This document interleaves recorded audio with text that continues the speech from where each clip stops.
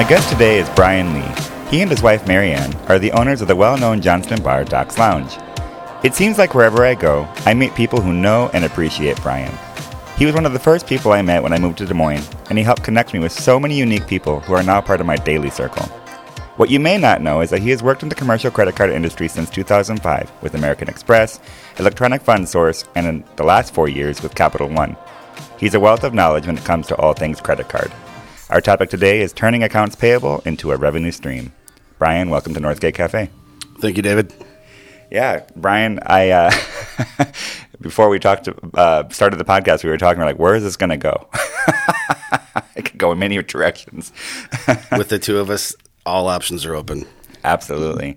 Brian, before we even dive into the whole credit card world and all that, I mean, every time I talk with you, people know you. You love Des Moines people. I mean, you're just connected. You've been here your whole life, right? My entire life. Yep. I was born and raised in Johnston, sandbox kid, K through 12.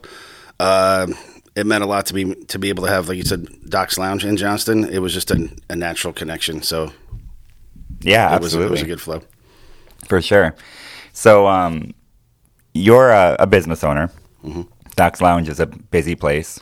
And I know that many times you have mentioned that being in the credit card world, understanding business and being a business owner has really married well. Yeah. Yeah, so my career had given me the opportunity to have a lot of discussions with either business owners, CFOs, executives, and once you're in enough businesses, some of those people become your friends. And so I had good mentors, good people to kind of guide me. Everybody outside of the business world, those people I knew, like including my own family, thought I was crazy when I entertained opening a bar. But I just knew I understood numbers and people enough. It was worth the risk. Yeah.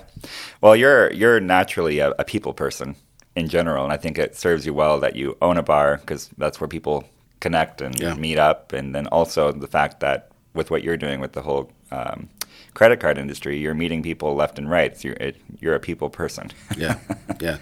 It's been the other benefit to being a business owner here locally and talking to other business owners is they know I'm able to give them a perspective from their point of view, and it's not just someone coming in talking about cards. I practice what I preach. We have the same product inside of Doc's Lounge that I try to set other companies up with, and so when I can show them firsthand how we use it and give them suggestions, they know I've been there before and am kind of taking a little different angle than just trying to squeeze something in to make a dime. Yeah. I mean, you sell you can actually sell what you are using and are passionate about. You've seen the results. Right.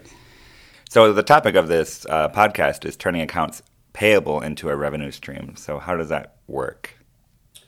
So going back to 2005, I started my career at American Express, and they were one of the first companies to really spearhead using a card program to pay your large vendors.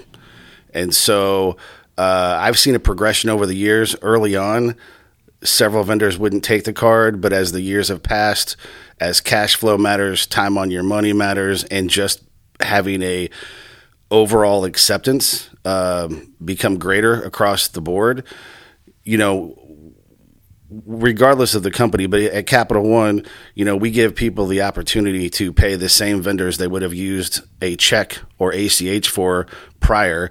Try to create scenarios where they keep their terms and keep their pricing. So truly, by using a card program, in this case Capital One, they're able to make another 2% cash back on the same money that was leaving the building before we got there.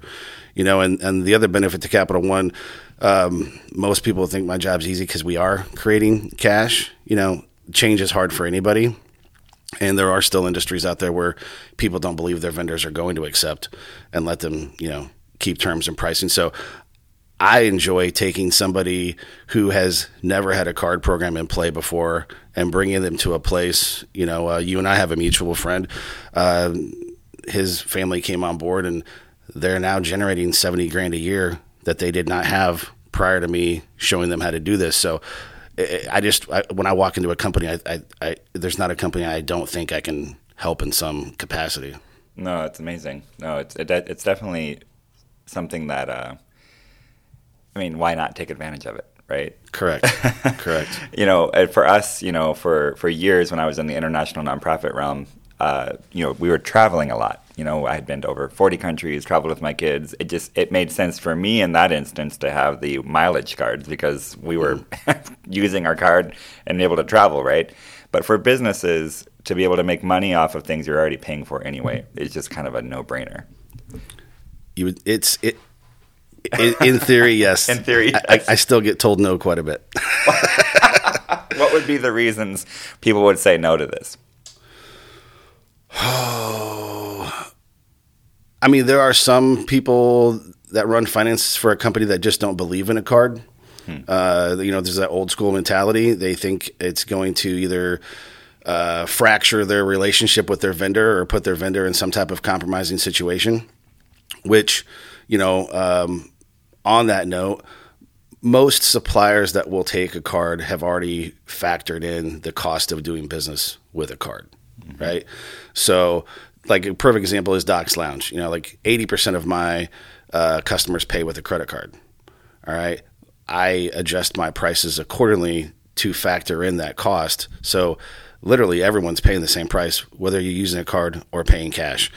That example is by far the norm across any industry. And the other thing, it's, vendors can see it as a competitive advantage. If one vendor will take a card and three won't, well, anybody wanting to use a card is going to, gravitate to that vendor. Mm-hmm, absolutely. So, you mentioned a couple examples, like, someone making, $70,000 a year off just using the credit card. What are some of the other like examples and success stories where you're like, whoa, this this turned out well for these people? The printing industry runs off very thin margins.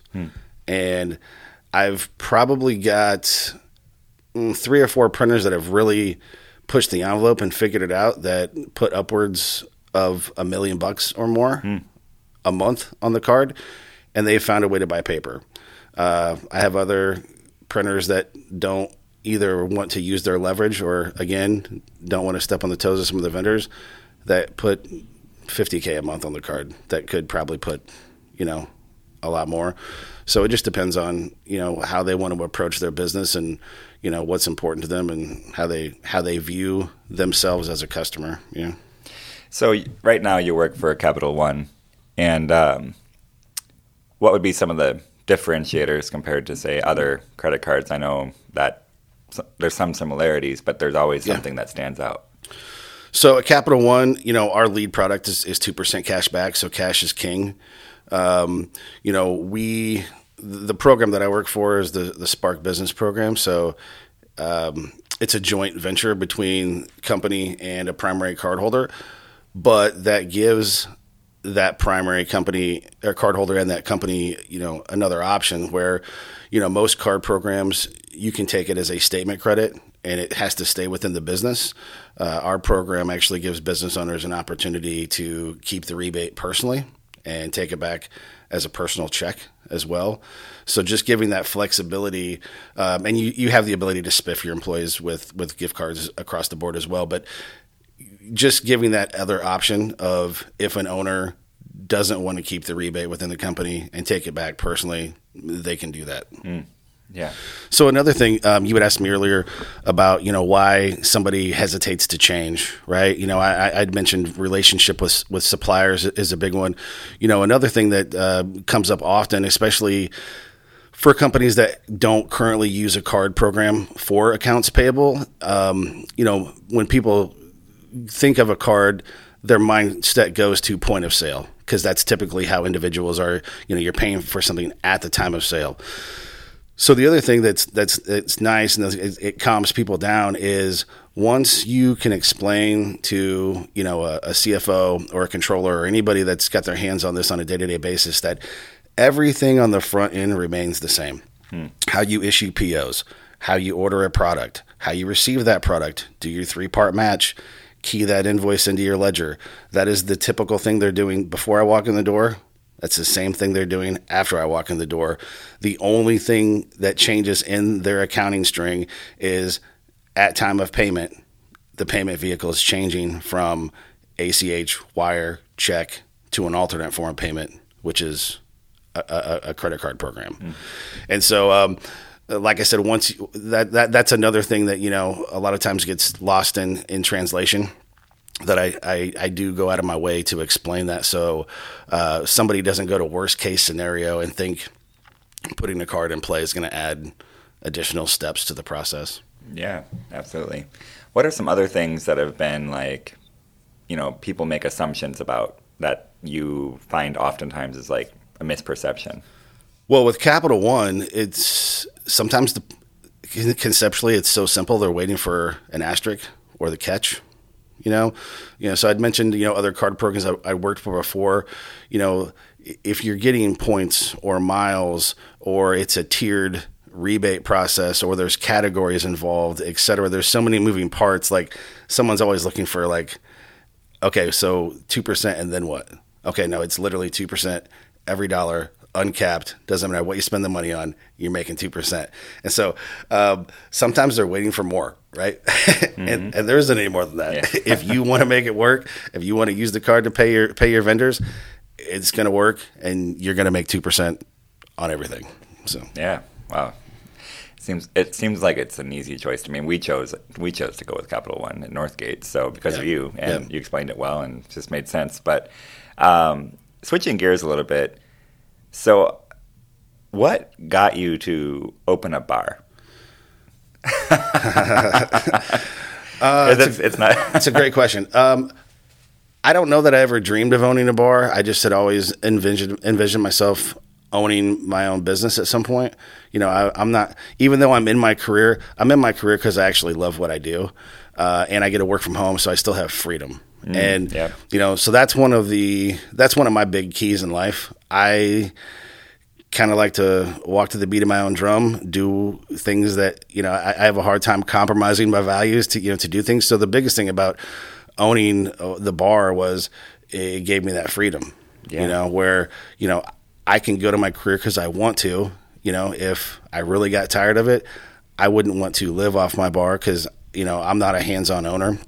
My wife runs the day-to-day, so it's positive for me to be out doing things with my time, But no, I just love having that freedom, and I like being intertwined with the community. Like I said, I was born and raised there.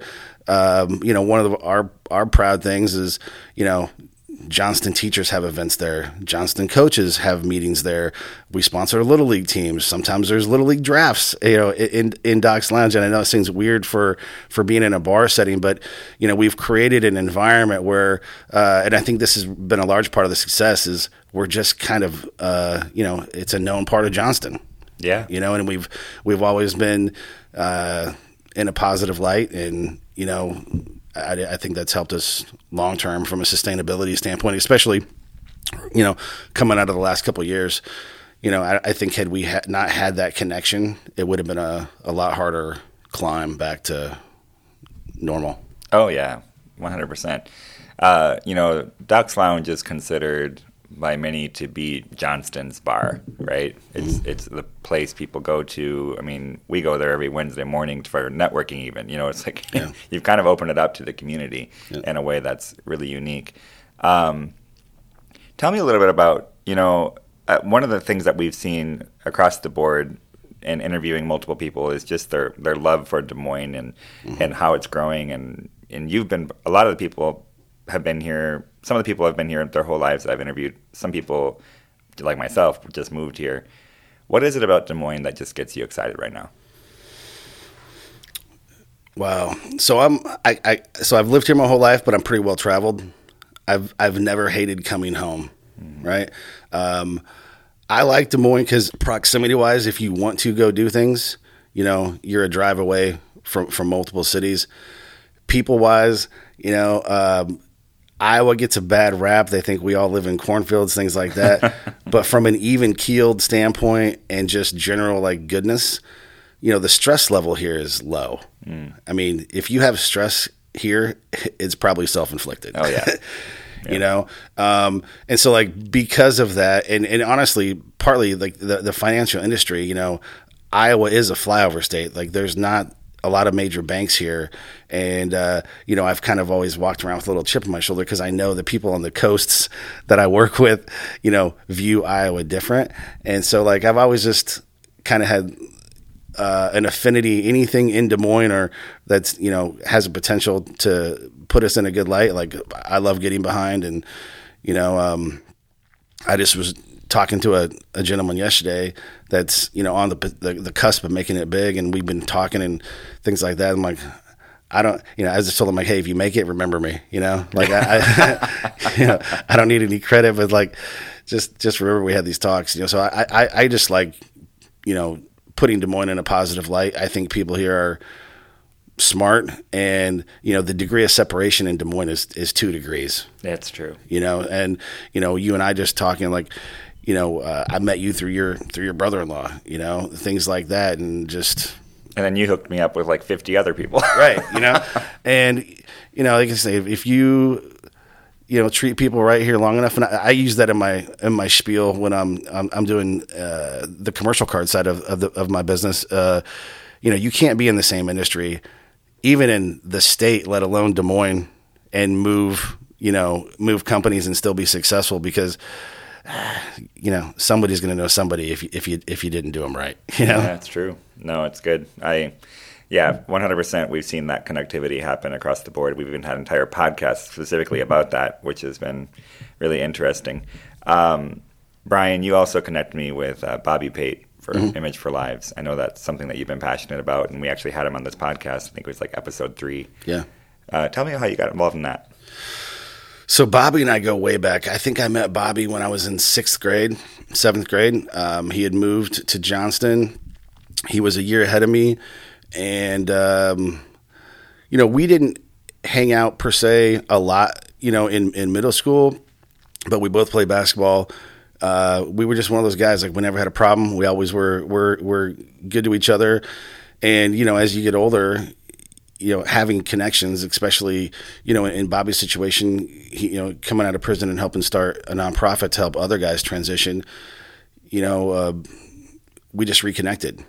And, you know, it was good. Both of us were in a place where we probably needed the other one at the time. You know, he needed some guidance. I kind of had Doc's Lounge as a platform for him, and, you know, he trusted me because we had known each other so long. So it was just kind of a natural fit. And then he had asked me to be a part of Image for Lives and, you know, help him put together, you know, some Friday meetings he had going on. And, you know, from there, heck, several of those guys are my friends now. I actually had another gentleman reach out to me in the last couple of weeks with, you know, a business idea. So it's just another good way to stay connected in the community. And, you know, I've had enough happen in my life and seen enough things where, you know, I'm 47 years old and, you know, I have nothing to prove anymore. So if there's anything I have or I can do to help somebody out that they need more than I do, that's kind of what makes me tick at this point. Yeah. No, I get that 100%. No, I appreciate you connecting me with him. I mean, and that just goes to show like how one simple connection can go so many directions. And, you know, you connected me with Bobby, and then we ended up doing his website and his branding. And then next thing you know, I'm working out with him like every morning at the Y. Yeah. And we're hanging out, and then he hooked me up with a bunch of people. And it's just that ripple effect, that, you know, the pay it forward kind of mindset, right? So super cool. I was going to say, you never know who somebody knows, right? And if you treat people right, you may not even be expecting anything back. But at some point in time, you're probably going to get surprised with good karma or whatever you call it, you know, coming back around. Yeah, it's true. And it's interesting for me when I look at any industry, these are values that transcend that, right? So it's essentially, it's always going to be about people at the end of the day, treating people well. And if you do that, you're going to have success. You know, if you don't, you're going to get screwed over by someone. That's right. There was a book I read years ago. I think it was by Tim Sanders. He was the right-hand man for Mark Cuban when he had broadcast.com. He wrote a book, and his 3 premises, it's not your average sales book. The book's called Love is the Killer App. And his 3 premises were knowledge, networking, and compassion. And he goes, whatever you're lacking the first two, you can make up with the third. Oh, wow. That's true. So that's kind of, I read that book, gosh, probably 12 or 13 years ago. And so that's kind of how I. Yeah, absolutely. We're both part of the same networking group with Centersphere. We meet every Wednesday morning. I've jokingly called that group because we're there to help support each other and help promote each other's businesses. But we've cultivated relationships and friendships with these people to the level where we're going out to eat, we're hanging out. It's pretty cool. So on a much much lighter note, I understand you're an avid billiards player. I am. Yes, I love shooting pool.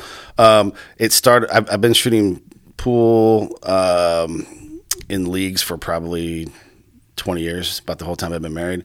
And it was one of those deals that started off. It was my one night out. My wife let me keep.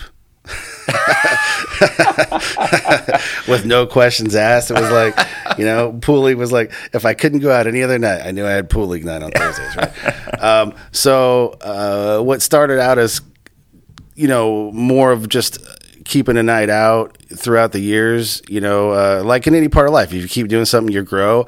As you grow, you want to be around other people that are going to push you and keep doing things like that. So I probably started taking it seriously about 5 years ago. I was kind of coming out of a funk in my life and had a lot of free time on my hands. That free time got pushed towards pool because it was kind of something I could do as an escape. And from there, I just met a great group of guys that I had never played with before who let me be a part of their team. And I realized real quick, I've been playing pool for 15 years and there's a lot I don't know about pool.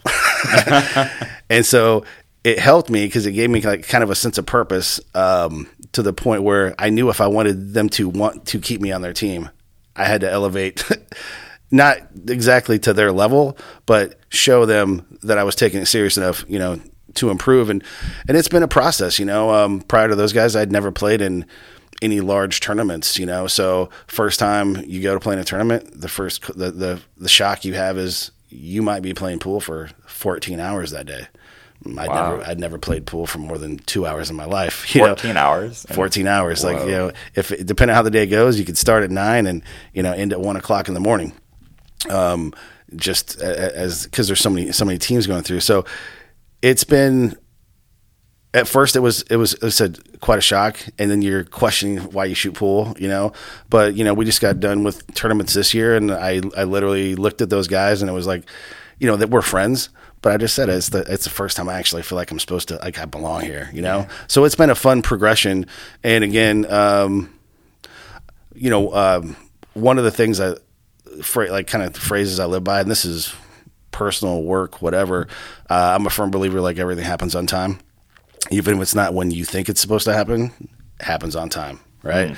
Like I met these guys by chance, and again, I needed them for a lot of reasons, to keep me playing pool, and they showed me things I didn't even know about pool, and now we've all become friends. And the tournaments we go playing, like we'll play in tournaments out of state just so we all have an opportunity to hang out for a weekend, Mm-hmm. And so it's turned into a lot more than that. So but yeah, and through the pool world and these guys, I've gotten connected with other people that probably never would have gave me their time, and become friends with those people. And like we said, everything comes full circle.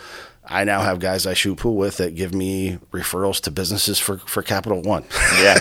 And who knew? And we didn't even talk business for like ever, but we all got to know each other, and, friends want to help friends. So 100% true. Yeah, no, it's amazing to see everybody has a hobby or something that they are passionate about on the side, right? So for me, it always is and will continue to be cooking. I'm a certified chef. You get me in the kitchen at the end of a long day, glass of wine, I'm chopping away, making some food. That's my thing. When I get together with other chefs and we talk shop, I guess is what you'd call it. Right. It's been years and years of dedication. So when you get really good at something, you ask yourself, oh, do I really want to do this anymore? Like, oh, this is a commitment. Yeah. And I will say this, I don't play golf. I wish I did. No, I mean, I can hit the ball. I would compare pool to golf. Like when you're on, nothing feels better. When you're not, you're contemplating like, why do you even play the game? Yeah. So it's one of those things.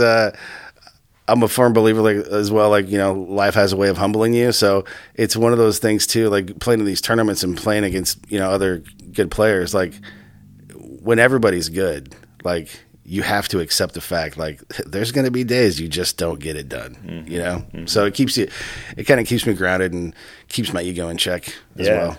Absolutely. Well, I figured this episode was going to be a variety of topics. Of course, our main theme was the whole element of the credit card. But at the same time, we talked about your business ventures, Doc's Lounge, now billiards, and this is Brian, guys. You can meet him. He's available. You ever want to connect. All of his contact information is in the description box, as well as the contact info for Doc's Lounge. Brian, thanks so much for joining us on this podcast. No, thanks for having me on. Absolutely. And for all those listening, until next time.